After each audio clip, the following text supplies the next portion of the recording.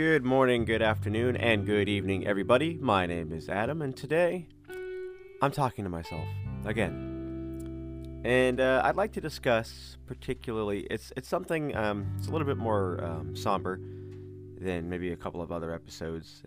But again, I'm kind of treating this as me just talking to myself, which is why it's called that, and just kind of what I'm thinking about, and kind of hopefully maybe something that others can relate to. And I got to thinking about how suicide affects the living. Particularly, I wanted to share my story and how that has affected my life in the past and up to now.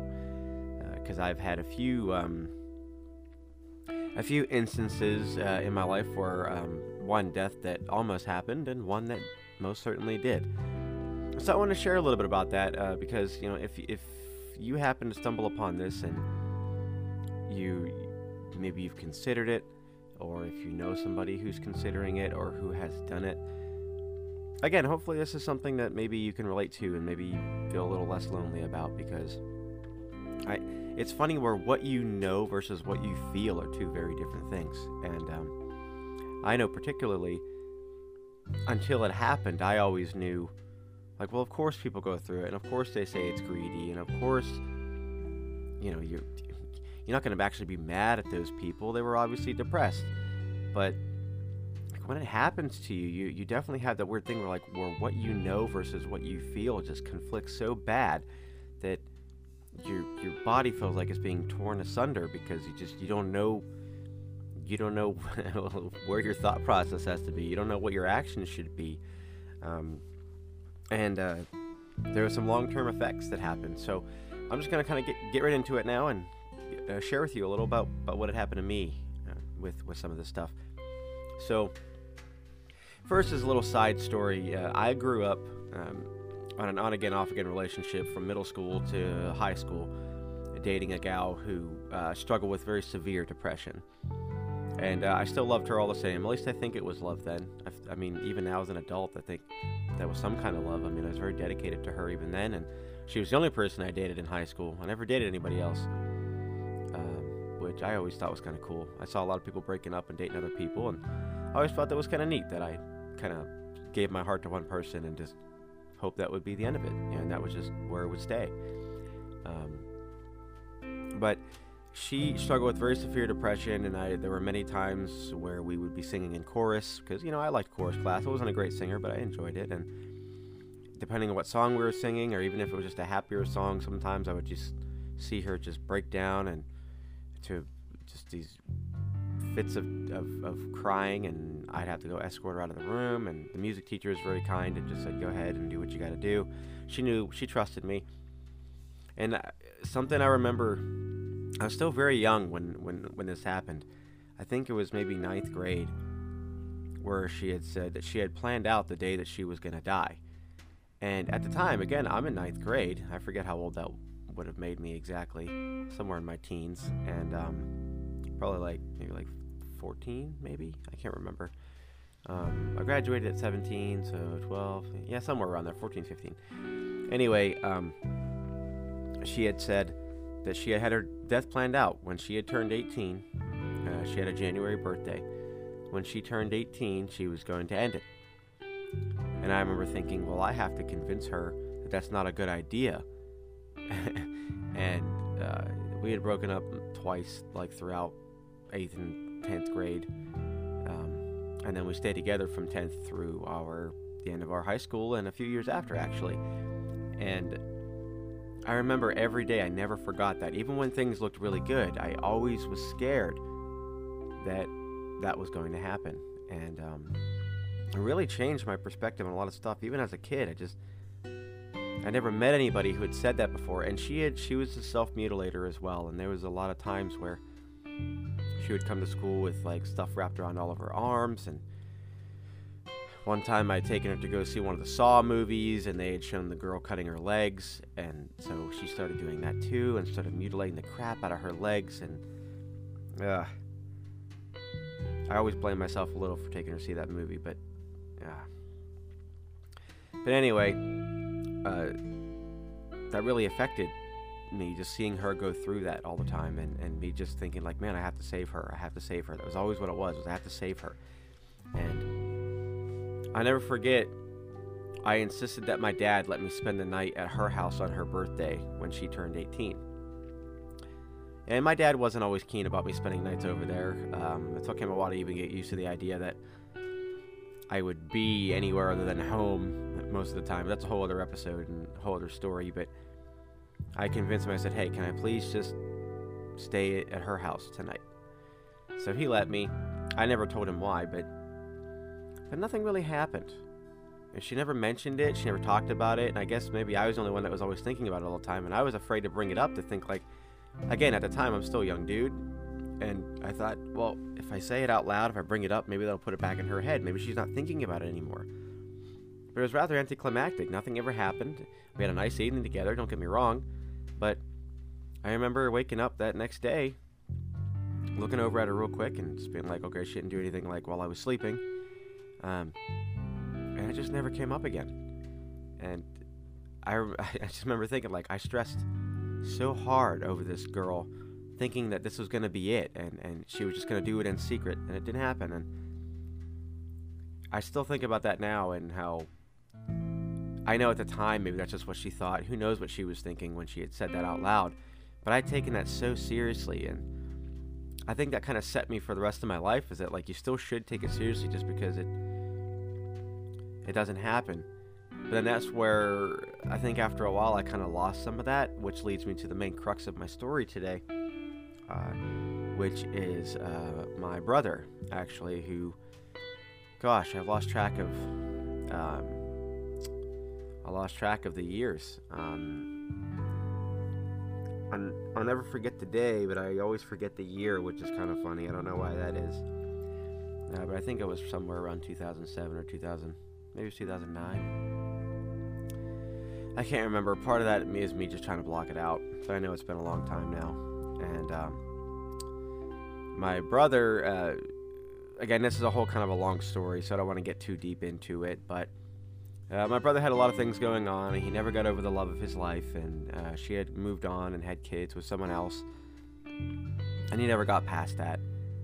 And just to make a long story short, with kind of some other stuff we can talk about later, somewhere after when he ended his life, the girl that he'd been pining over, who had kids, ended hers right after his funeral, which was a really kind of awful series of things that had happened, and I still think about sometimes.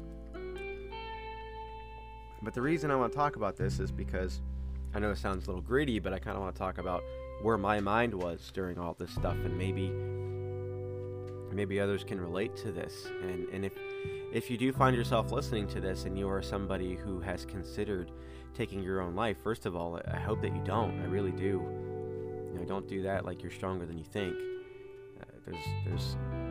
I'm not going to give you that pitch like there's help out there and everything. I know that you know that. But I think it's that you don't think that people give a crap, or that you think that you don't deserve help. But you do. So just there's that. But that's another chat for another time. But anyway, I had seen some of these signs that there was a possibility that my brother could have done this. And again, there's a lot of history I'm leaving out here because it would be a super freaking long story, and there's a lot more reasons why this is hitting me as hard as it does, and did. But again, I'm trying to keep it a little bit more condensed.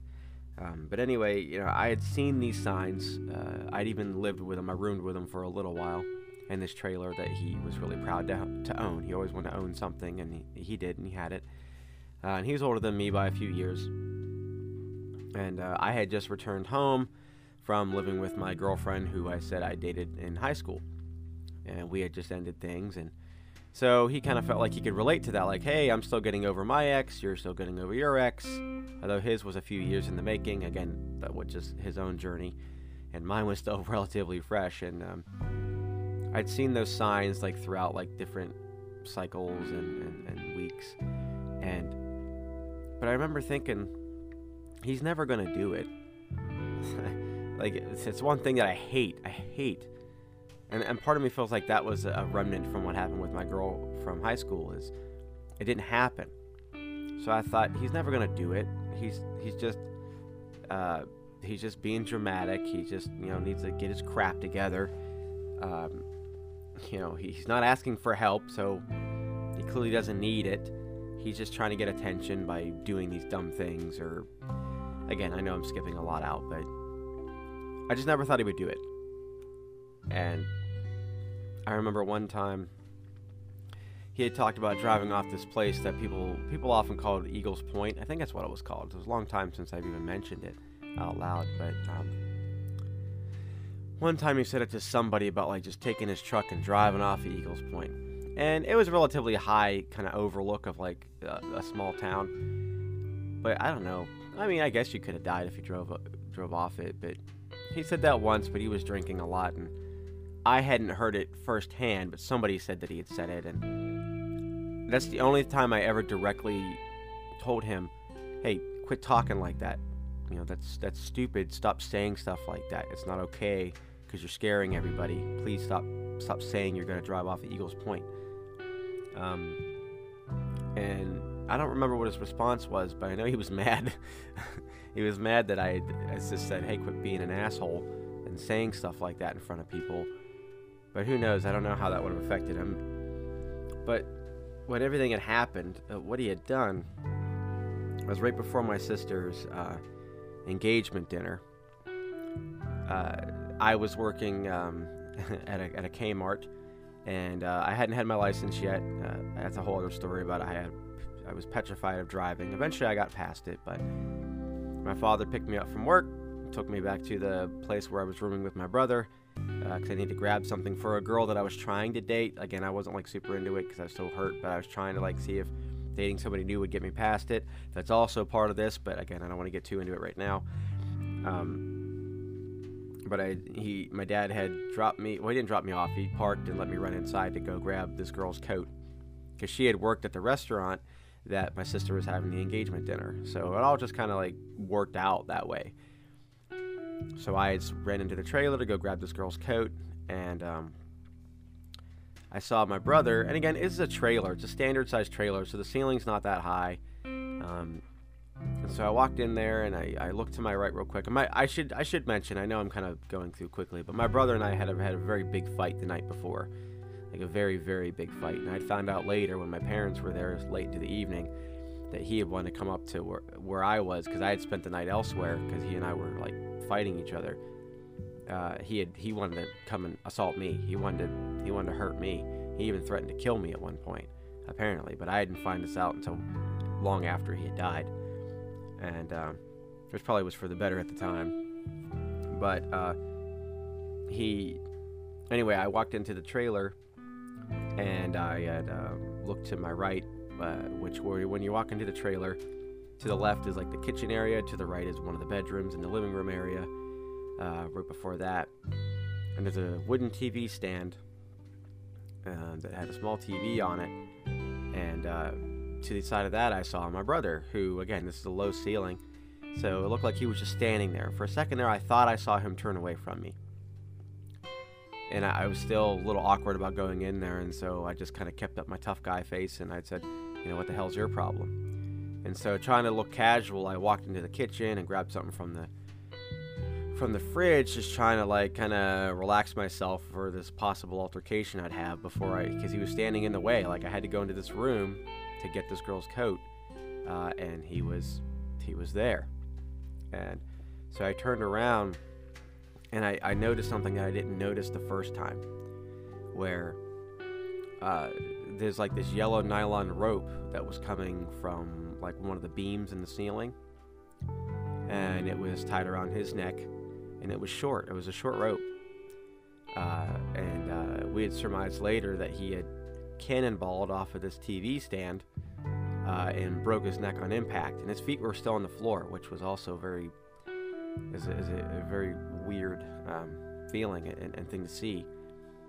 And I remember just looking at him, and I started swearing immediately and screaming at him. I wanted to hit him, like, so badly. I wanted to hit him. But then I knew that if I punched my brother's corpse, I'd never get over that. Like, how many people can say they punched a corpse and felt okay with it? And I wanted to hit him so bad. I was so angry at him. I was livid. I was kicking everything. I was swearing. And all I could think about at that point is after I calmed down, I was like, how the hell do I tell my dad, who's sitting outside in the truck waiting for me, that my brother's gone? Like, how do I do that? what do I do here? And so many things were going through my mind at that moment, and I was eerily calm. Like, after I let out some of my rage, I was weirdly relaxed, and I just kind of relaxed for a second. I said, okay, now's not the time for me to be upset, because I know that other people are going to be upset. And that's just where my mind was. I don't know why that's what happened. And I remember telling other people later, my sister even, who did not understand it and was very angry with me because I wasn't freaking out. Like, that scared her, and it scared a couple other people that I told that. And again, I don't know why that's where I was, but that's just where I was at the time, after I got some of my anger out. And I remember feeling a lot of blame through it all, but eventually I reached out and I touched him just because I had to be sure, which that was a very surreal feeling, one that I'll never forget. And I hated it. I couldn't keep my hands on him for more than a second. It just didn't feel normal. That wasn't what my brother looked like. That wasn't what my brother felt like. He should have been talking to me. So I went out, and this is where I feel like I was probably a little psycho at the time, because I was nervous that if I walked out there calmly and told my dad, hey, he's gone. I'm trying not to say his name because, like, I don't want to cause any issues, but I went out there and said, hey, he's dead. If I just walked out there like that super calmly, I don't know if my dad either would have taken it seriously, or if later, once everything calmed down, he'd have been like, why were you so relaxed? Like, what's wrong with you? Or did you do something? That's just where my brain was. I was thinking, like, what do I do? So I had to go out and pretend I was more upset than I was in that moment, and panicked, so that way my dad would react the way that I needed him to react. And he did. He ran in, he touched my brother for a second, like he immediately started just weeping, and ran and just got into the truck and went to go get my mom. Because he tried calling mom, and mom wasn't picking up her phone. And because at the time we just gotten these cell phones, and that was new to us. Flip phones were very new to my family, and so he couldn't get a hold of her, and he just took the truck and ran. And so I was sitting there alone. He didn't even call 911. He just ran. And I thought, well, I have to call 911. And again, do I sound calm? Do I sound frantic? Like, because I was calm. And so I just called, and I was like, I don't have to pretend anything with them. I was like, if I pretend, they're going to think something's weird. So I just said, hey, my brother's gone. He's dead. You don't have to rush anybody out here. Like, you're not going to be able to save him. Like, he's gone. And I said, my father left, and he's going to get my mother. So can you get here before they get here? Because I don't want my mom to come in here and see what happened. And so I mean, they did, and I just remember sitting there inside the house, or inside the trailer, with my brother's body pretty much standing there, and just looking at him and just being like, what did I do wrong? How could I have seen this coming? Or did I? And I just, and I, again, earlier, as I mentioned, I never thought he would do it. I came back to that, and I thought, why did I not take that seriously? Like, why did I not tell you more that I care about you? Why did I not tell you more that I love you? Why did I not tell you more that obviously I don't want you to be dead? And, in hindsight, I think it's because you assume that everybody knows these things. You assume that they know you love them. They assume that you know that life would be hard without them. But sometimes I guess people don't really know. Like, they know, like, again, like what your mind knows and what your heart feels are two different things. And I know now, with other tragedies that I've gone through, including that one, is that very well could have been where he was. He knew that we loved him, but maybe that wasn't what he was looking for.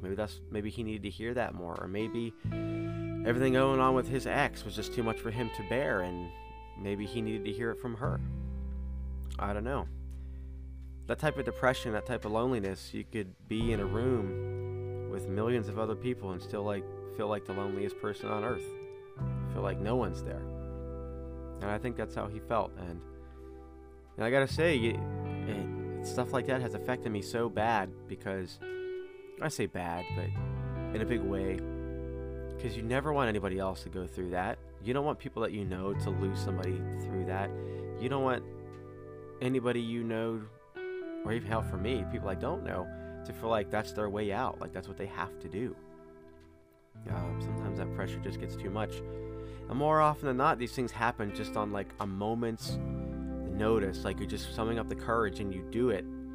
And I've heard of stories where people try to take their lives in other ways, and they just happen to have a second of regret right before it happens, and some of them survive and some of them don't. But sometimes I wish if he just stopped and took a breath, just said, like, maybe just a few breaths, and just thought, is this what I need to do? Is this worth it? Is this where I want my story to end?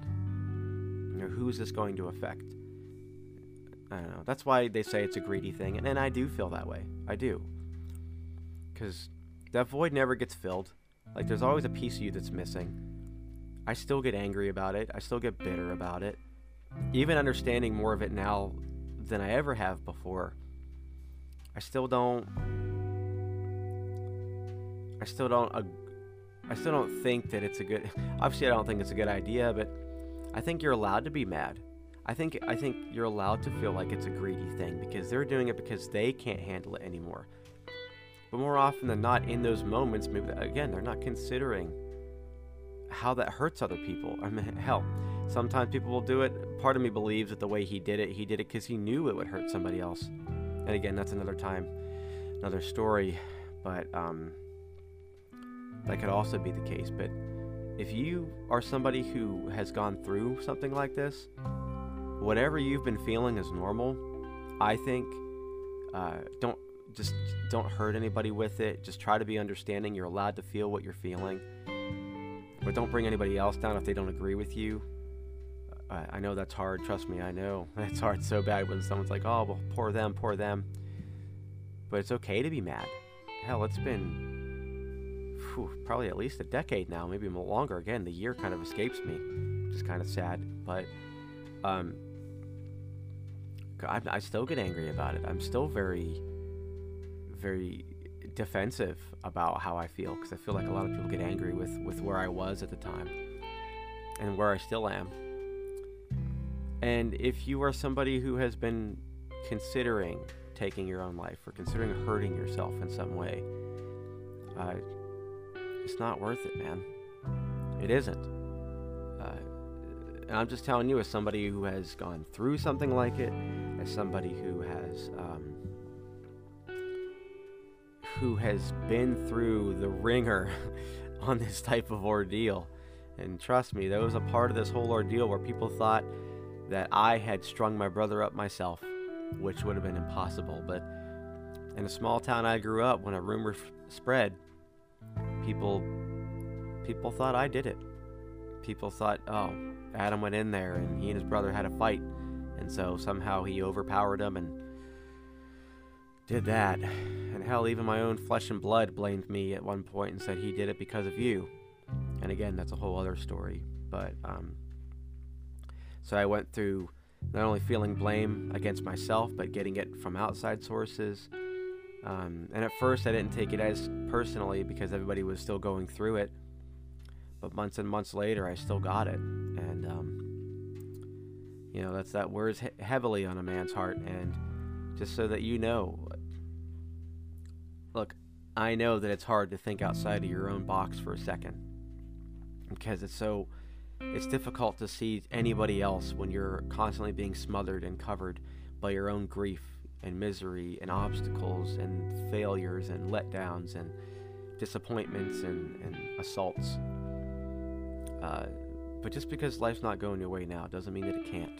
I mean, sometimes, I know it sucks to hear, but patience, they call it a virtue for a reason. I know in this day and age it's hard because you want things now and things have to happen now. Otherwise, what's the point? Maybe you're drowning in debt, or maybe you feel like you don't have friends, or maybe you feel like your former lover, it's never going to get as good as that or better than that.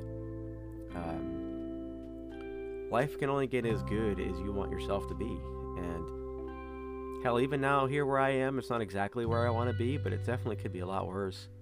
And I'm very grateful for what I do have, because there's people who don't have some of the things that I do. And I always try to hold on to that. And so for whatever your struggle is, whether it's a chemical depression or emotional depression or whatever frustrations you may have, and again, I know that sounds cliche, but there are people that care about you. If you just reach out, just be honest with them, just give them, don't hint about where you're at. If you could pick anybody on your Facebook wall and say, hey, I'm having a hard time. You know, I've considered ending my own life. I'm having a really difficult time. Can we talk? I just need you to listen and be clear.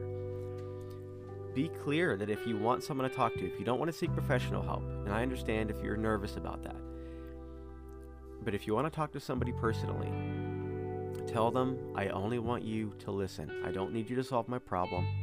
I don't need you to give me solutions. I just need you to hear me. Because it's hard. Listening is a hard thing for a lot of people, because people, when they hear that there's this challenge, they want to give you solutions. They want to help. And their heart is in the right place, and you know that it is.